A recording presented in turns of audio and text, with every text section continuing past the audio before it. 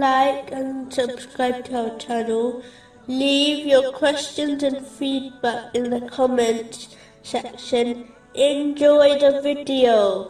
Continuing from the last podcast, which was discussing chapter 34, verse 36. Say, indeed, my Lord extends provision for whom He wills and restricts it, but most of the people do not know.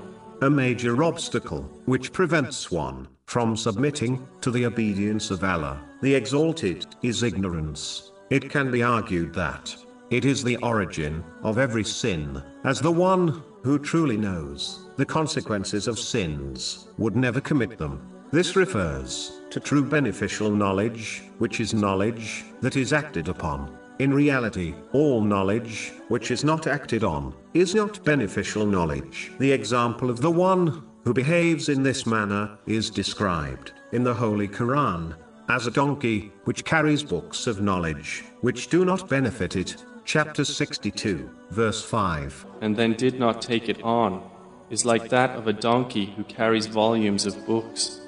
A person who acts on their knowledge rarely slips up and commits sins intentionally. In fact, when this occurs, it is only caused by a moment of ignorance, where a person forgets to act on their knowledge, which results in them sinning. The Holy Prophet, peace and blessings be upon him, once highlighted the seriousness of ignorance in a narration found in Jami Tirmizi, number 2322, when he declared that everything in the material world is cursed, except for the remembrance of Allah, the Exalted. Whatever is connected to this remembrance, the scholar and the student of knowledge. This means that all the blessings in the material world will become a curse for the one who is ignorant, as they will misuse the blessings given to them, thereby leading to sins. In fact, ignorance can be considered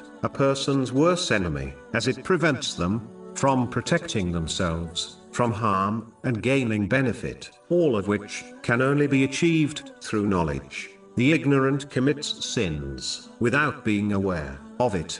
How can one avoid a sin if they do not know what is considered a sin? Ignorance causes one to neglect their obligatory duties. How can one fulfill their duties if they are unaware of what their duties are? It is therefore a duty on all Muslims to gain enough knowledge to fulfill all their obligatory duties and avoid sins. This is confirmed in a narration found in Sunan Ibn Majah, number 224.